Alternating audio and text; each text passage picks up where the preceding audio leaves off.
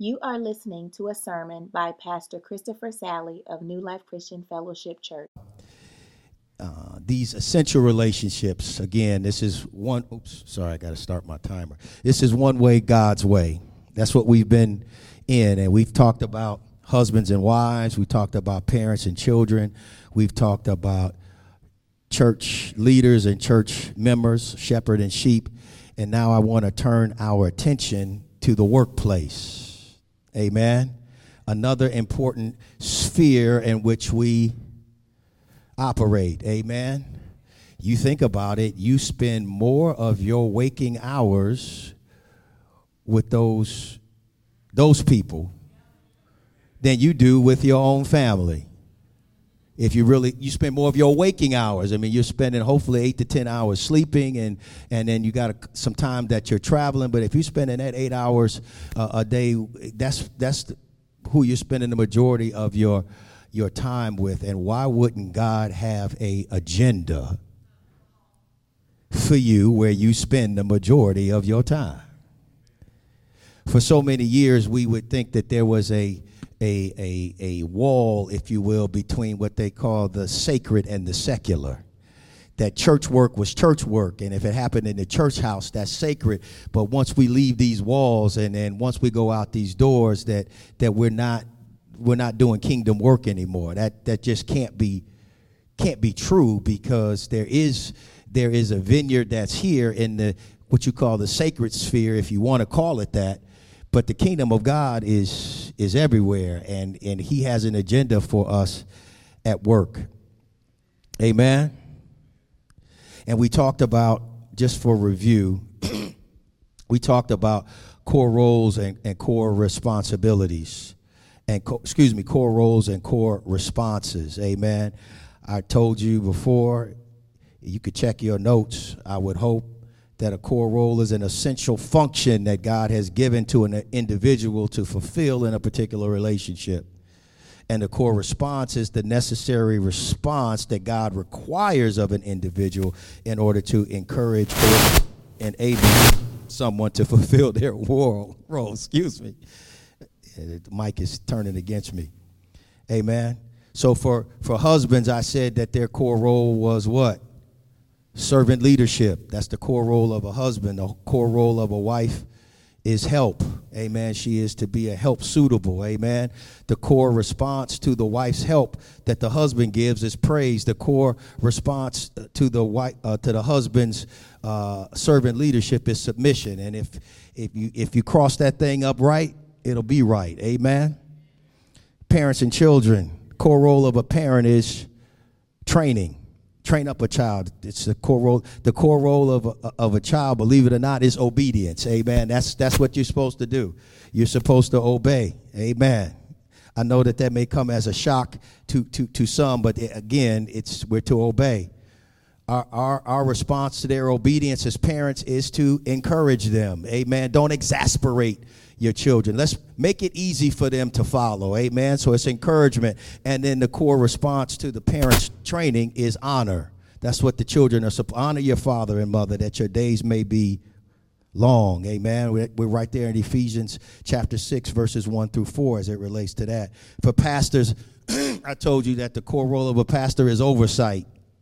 Amen. Given that responsibility, myself and Pastor Mark here at this assembly it's oversight. That's what we're supposed to provide. That's our core role. The core role of members is ministry. Amen. We're supposed to be out and doing. Amen. You're not supposed to be pew sitting. You and I are supposed to be doing the work that God has called us to do, preparing those to enter into the kingdom, bringing the message of reconciliation, all of those kinds of things, doing ministry. That's our job as members.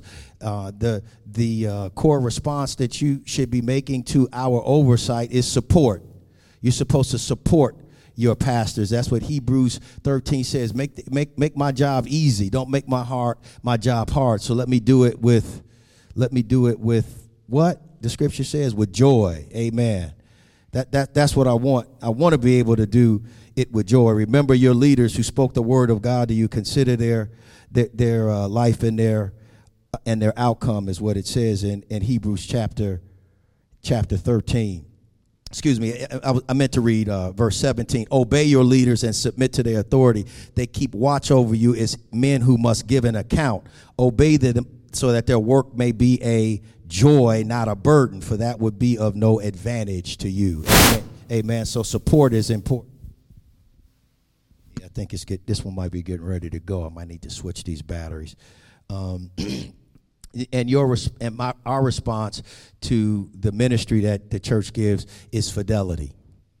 Amen. Fidelity meaning we need to be able to tell you, follow me as I follow Christ. Imitate me as I imitate Christ. Making your job easier because you see what we want you to be.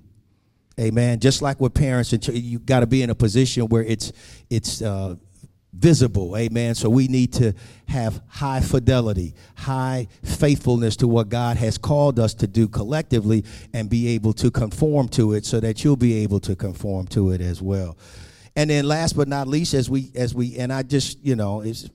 the last section that we'll deal with. I just wanted to let you know it kind of flows in the same way with husbands and wives, parents and children, pastors, members, employers, employees. It's really not slaves and masters. I know that it can feel that way sometimes at your job. How many times have you said, they're not going to work me like a Hebrew slave? I always say Hebrew slave, but they ain't going to work me like a slave. But employers, guess what employers, their core role is? They provide opportunity.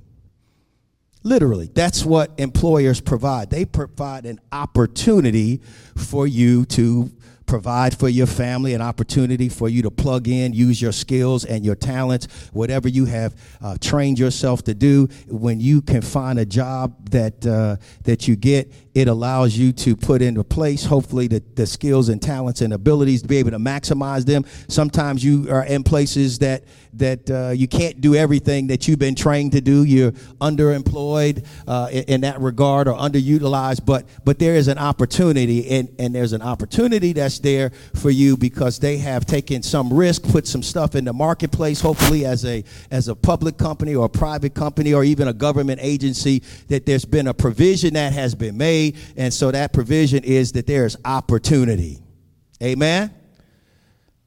I know it doesn't feel like it, but that's what is really happening. Amen. It's going to get worse for you if you can't say amen to that. Amen. Okay, it'll just be worse. Fine. Okay, and then what's your core role that you're supposed to do at work? In exchange for that, I mean, it's opportunities what the employer provides. The employee is supposed to provide, dear God, productivity. Dear God. The employee is supposed to provide productivity. We'll get to that because clearly just the way we get down there, we know how it's supposed to work. That's all I've done. Let me at least say what God is saying is supposed to happen before we get to what we see. Amen. They provide opportunity, we provide productivity. And what is the response that an employee is supposed to have to the opportunity? Respect. We're supposed to respect the fact that we are able to earn a living. We are supposed to respect the fact that provision has been made so that we can be productive. And what do we expect? What should be the core response to our productivity? What are we looking for from an employer? Fairness. We want things to be fair. I want my work to be recognized. I don't want to be held back. I don't want to be held down. If you have set a standard for things, I want you to apply that standard fairly. I don't want to be underwaged or anything like that. So again, it is an exchange of opportunity and respect, productivity and fairness. And when it works, it works.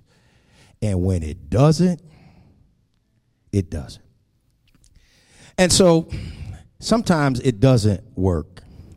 And so I've got a series of music clips that we're going to play right now.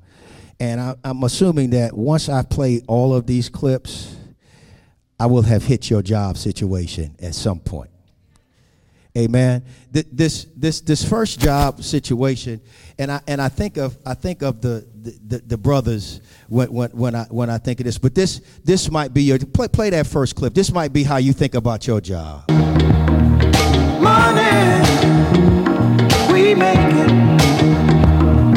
Before we see it, you take it.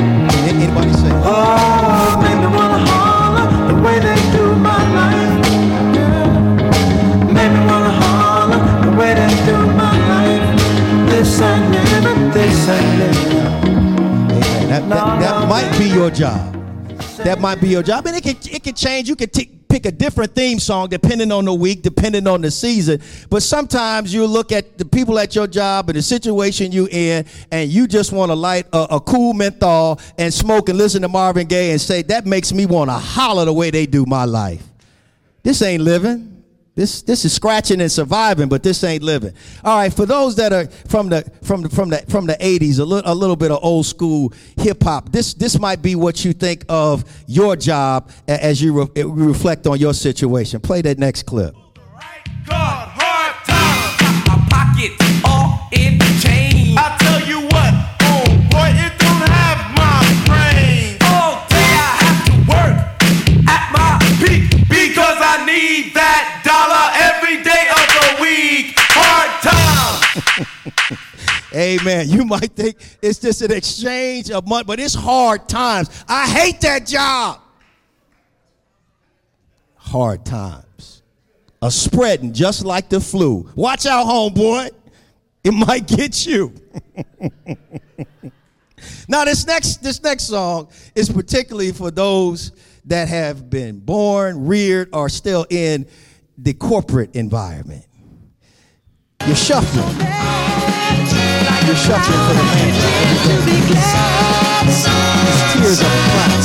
Now there's some sad things known to man, but ain't too much sad thing.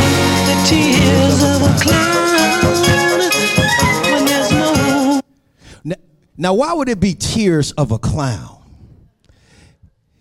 Because there were times that, and I think about this, particularly I'll be on the phone with Pastor Tyrus or you'll be at work, and we call it, you could tell, we call it getting on stage. You could be in your office having a regular, relaxed conversation, and then Whitey comes in. And you could just feel your butt cheeks get tight. They get tight. Your voice raises. Hey, hi, Jim. Hi, how are you doing? No, just nothing. Just finishing up a conversation. I say, somebody just walked in. Yep. Somebody. Yep. Okay, no, I'll get that right to you. Yeah, that's what we call being on stage. You're performing. You got to keep that mask on. You know what I'm saying? And it reminds me also of that Paul Laurence Dunbar. We wear the mask that grins and lies, that hides our cheeks and shades our eyes. This debt we pay to human guile. With torn and bleeding hearts we smile, and mouthed with myriad subtleties. Why should the world be overwise in counting all our tears and sighs? Nay, let them only see us while we wear the mask. We smile, but oh great Christ, the cries to thee from tortured souls arise. We sing, but oh the clay is vile beneath our feet, and long the mile, but let the world dream otherwise while we wear the mask. Amen. Sometimes we are just pretending to do, and again, the scripture talks about that pretending. When the eye is on you, then you get on stage, then you put your mask on, and you make everybody think everything is okay. And so that could be your theme song. It's the tears of a clown. Amen. You up there trying to keep yourself together, but Smokey said it's nothing sadder than the tears of a clown. Now, maybe this might be your work situation as we play this next clip. Just keep on coming. What can I do to get on the right track? I wish they'd take some of these knives off my back. What they do? They smile in your face. All the time they want to take your place. The backstabbers.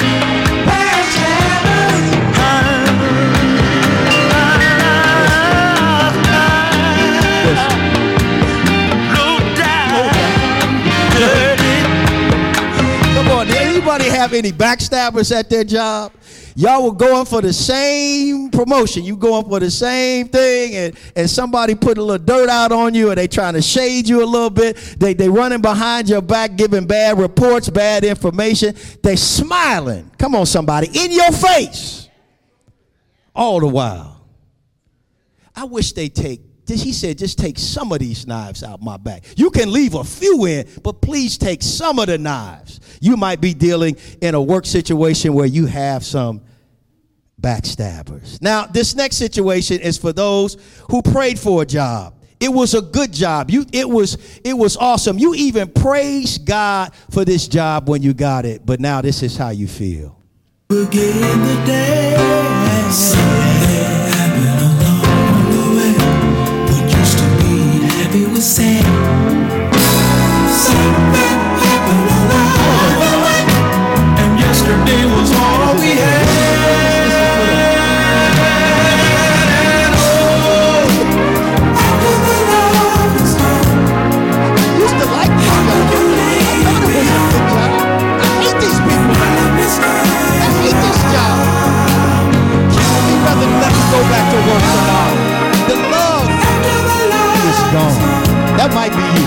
And that might just be week to week. It could be month to month that it's like that. But there's some times where you just don't want to be at work.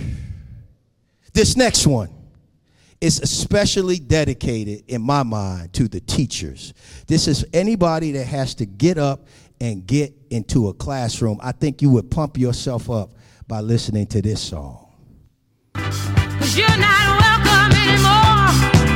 Weren't you the one who tried to hurt me with goodbye? You thought I crumbled coming in this classroom. You gotta lay down and die. Oh, no, not I will survive. We'll survive. Oh, as long as I know how to love, I know I'm still alive. I've got all my life to live. I've got all my love to give. I'll survive. I will survive. Hey, hey. Listen, I think that's how I think they have to pump themselves up before. Y'all not going to drive me crazy in here. These little crazy kids and all the stuff you're doing, I will survive. As long as I know how to love, I know I stay alive. I got all my love to give. Amen. Now this is where you may end up being when it's really, I want to say it's over. You hate the people, you hate the job, you're looking for another one. This is the only reason that you're showing up to work right now. got to have it. I really need it. Give it up, give it up, give it up, yeah. Got to have it. Some people really need it. Give me cash money. Don't you be late one time. I don't want to hear no issues about my check. I don't want to be here. All I'm here for is the money. Is anybody ever been there where it's like, no, if it wasn't for the fact they're paying me, I don't care nothing about skills, abilities. I don't care nothing about this corporate mission, what we're trying to do, this report, this grant we're trying to, I don't care about none of it. Just give me my money. And this last one is where God wants you to be. This is where you need to understand that there's a bigger purpose for work than you might even imagine. When love's so strong and so unselfishly, and I tell you now that I made a vow, giving you the best that I've got, baby. Yes, I tell you now. That's good. That I made a vow, I'm giving you the best that I've got, honey. I'm giving you the best that I got. You better know who you is. Sorry, not sorry, but we're going to look at this passage and find out that you need to be giving him the best that you've got for the benefit of everybody else at work. This is not about them. This is between you and your God. And he says, I require you to give me the best. And you got to make a determination, just like Anita Baker did, that you're going to give him the very best that you've got. Amen? You got to give him the very best that you got. It should be in a perfect world, in a kingdom world, if we're doing our jobs. That should be, listen, Christians should be the very best employees to hire by reputation. Should be. It should be that would be something that we should be able to put on our resume. References, follower of Jesus Christ. Wait a minute, because when I've hired other followers of Jesus Christ, I get the very best. They do what they say they're going to do. They do it wholeheartedly. There is a special way that they approach work and their attitude and their actions and everything. Every Christian I've hired, every person that has claimed to be a kingdom person, if they claim to be a kingdom person, they are the very best employees. And if I ask them why, they may even tell me I'm glad I'm here and I understand what the exchange is, but I have a greater responsibility to God, and I'm going to always give him the best that I got, because I understand that regardless of who signs my check, that's who I work for. That's who I've always worked for, and that's who I always will work for. Sometimes people don't want to hear that. I remember very early on in my tenure at Greenfield Partners, this is back in the late 90s, there came a time that I had to let the founding partner know when it came to the year-end bonus situation and some things we were discussing. He did not like me to tell him, I'm not.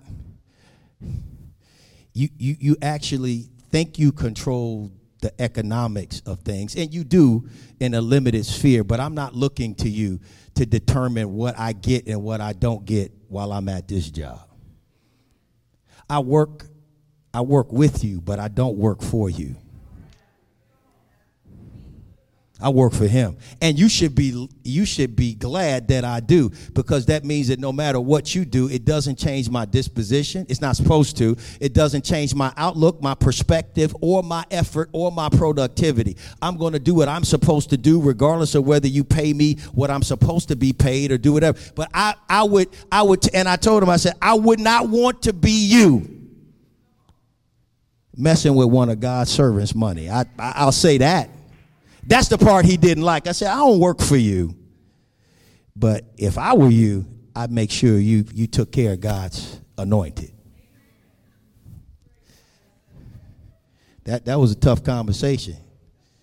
He was quiet. He did not like that. I remember that day.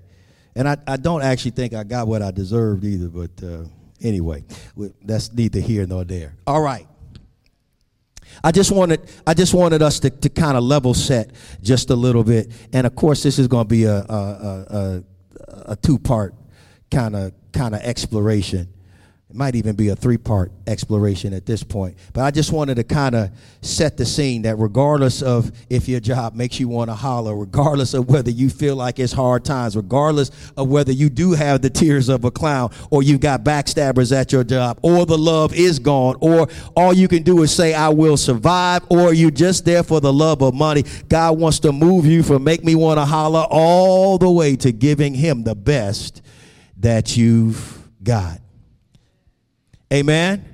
And even though this passage in Ephesians chapter 6 is talking about slaves and masters, again, the broader application for us today has everything to do with employers and employees. But particularly for us as African Americans, I'll say this. The setup, when we see these passages like in Ephesians 6 and we see I want to say 1 Peter 2, and we see Colossians 3, and we see discussions about slaves and masters, I know I cringe a little bit, I cringe because I know historically how these passages have been used to further selfish means, particularly to exploit the labor of black bodies in particular. You know that this is when nobody else can read, that this is where this passage will stop and start. It's like slaves obey your masters. You know, that becomes where it is. And I want to say it like this. I don't want to say unfortunately, but Scripture does not condemn the institution of slavery, but clearly it doesn't condone the institution of slavery. I personally wish there were some stronger statements that are being made about the institution, but we can get where we need to go as we look overarchingly at what Scripture is saying about the institution of slavery. Even in, I think is it 1 Corinthians? Shoot, it's not in 1 Corinthians 6. Where is it? I just was looking at this yesterday. I'll find it in a minute. Oh, it's 1 Corinthians. It's 1 Corinthians 7. Even when you see the Apostle Paul talking to the Corinthians, and he says, nevertheless, each one should retain the place in life that the Lord assigned to him. He said, he says, was he a man already circumcised when he was called? Then don't become uncircumcised. Was he uncircumcised? Then don't be circumcised. He says circumcision is nothing and uncircumcision is nothing. Were you a slave when you were called? Don't let it trouble you. But he does say although if you can gain your freedom, do so.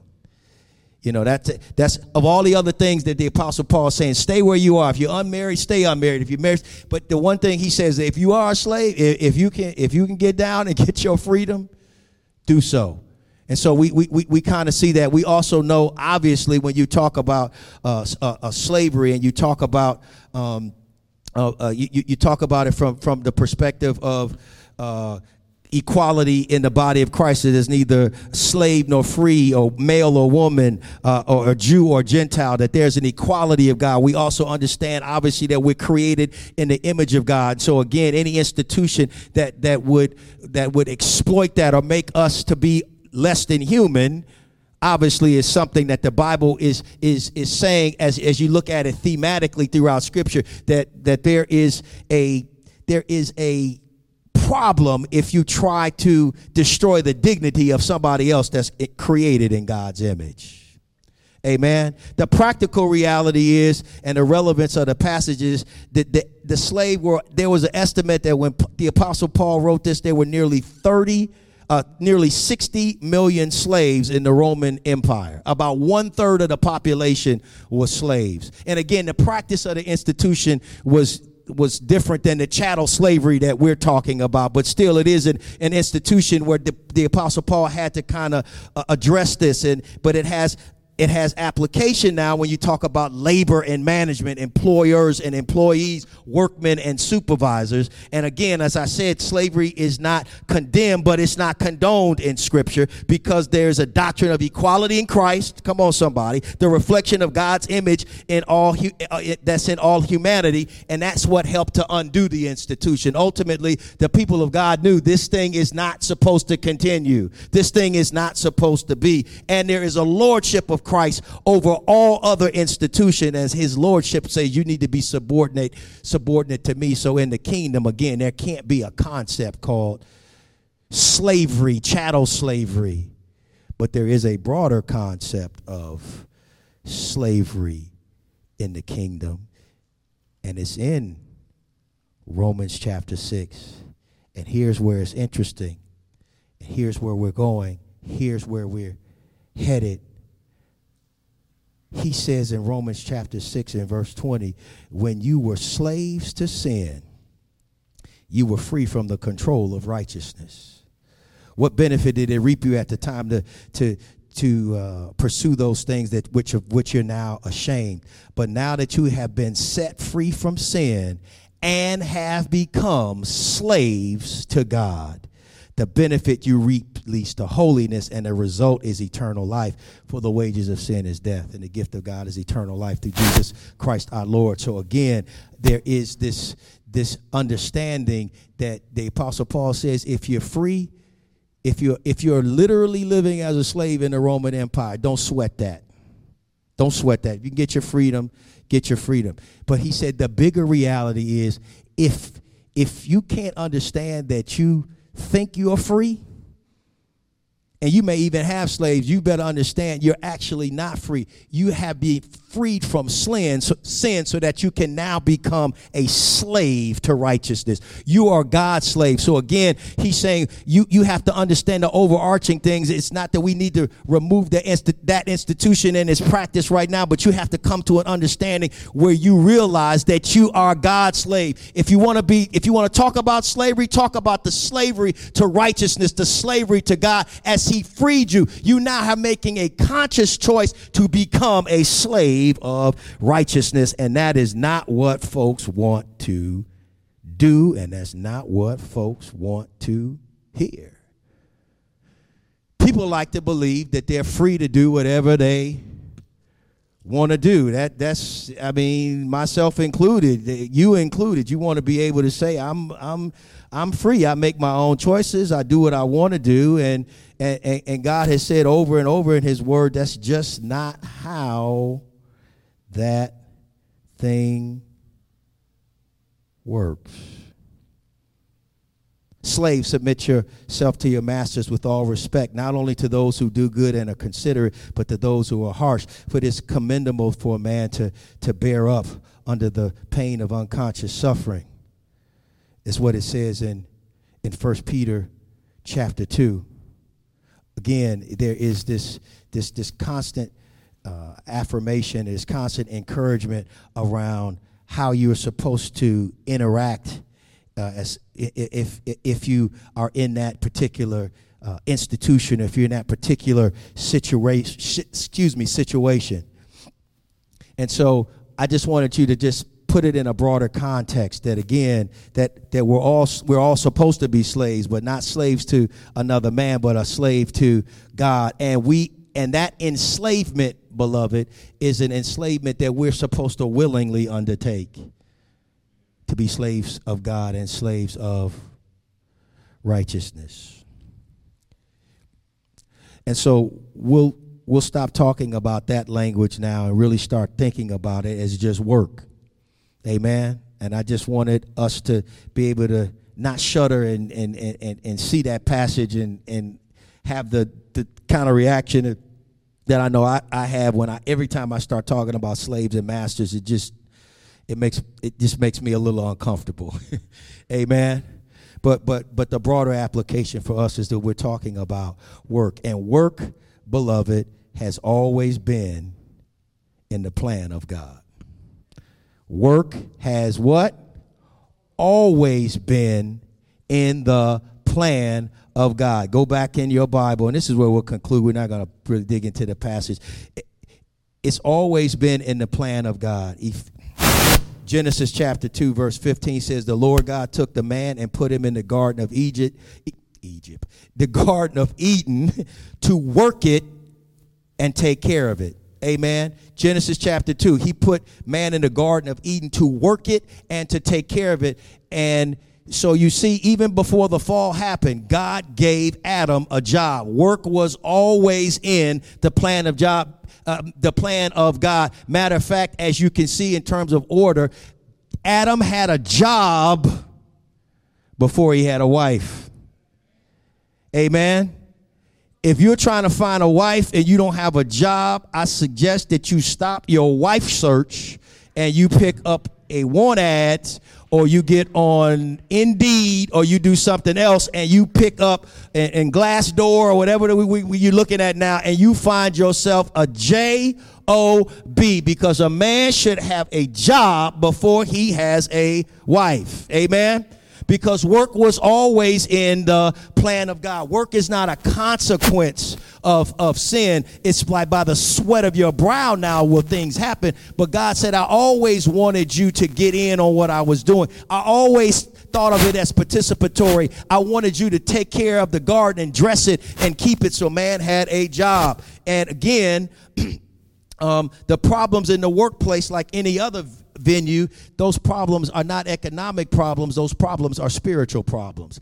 Everything is a spiritual problem. And when you're a kingdom person, we are able to derive a spiritual solution for a, come on somebody, spiritual problem. So we understand the things that are happening in the workplace, the things that we see that we don't like, that cause the hard times, that cause the love to be gone, that cause the backstabbers and all the things that we have to deal with. Those are spiritual problems. Those are not just economic problems. And you have to understand this: work is about more than money.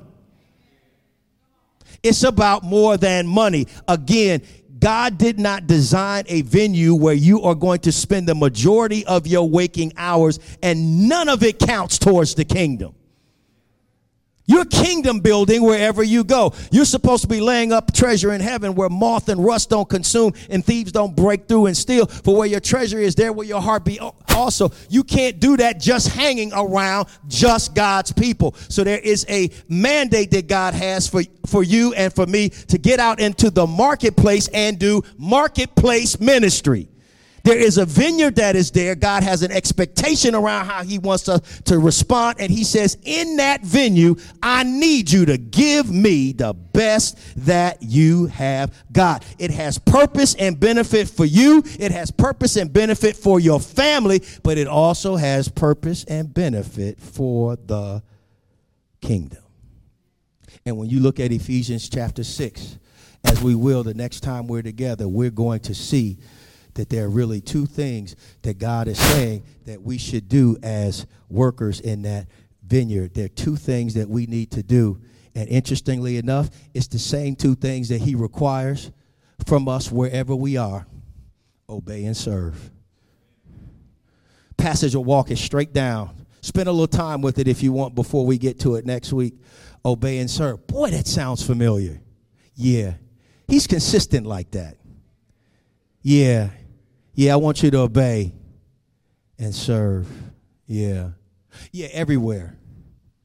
Because you're working for me no matter where you are.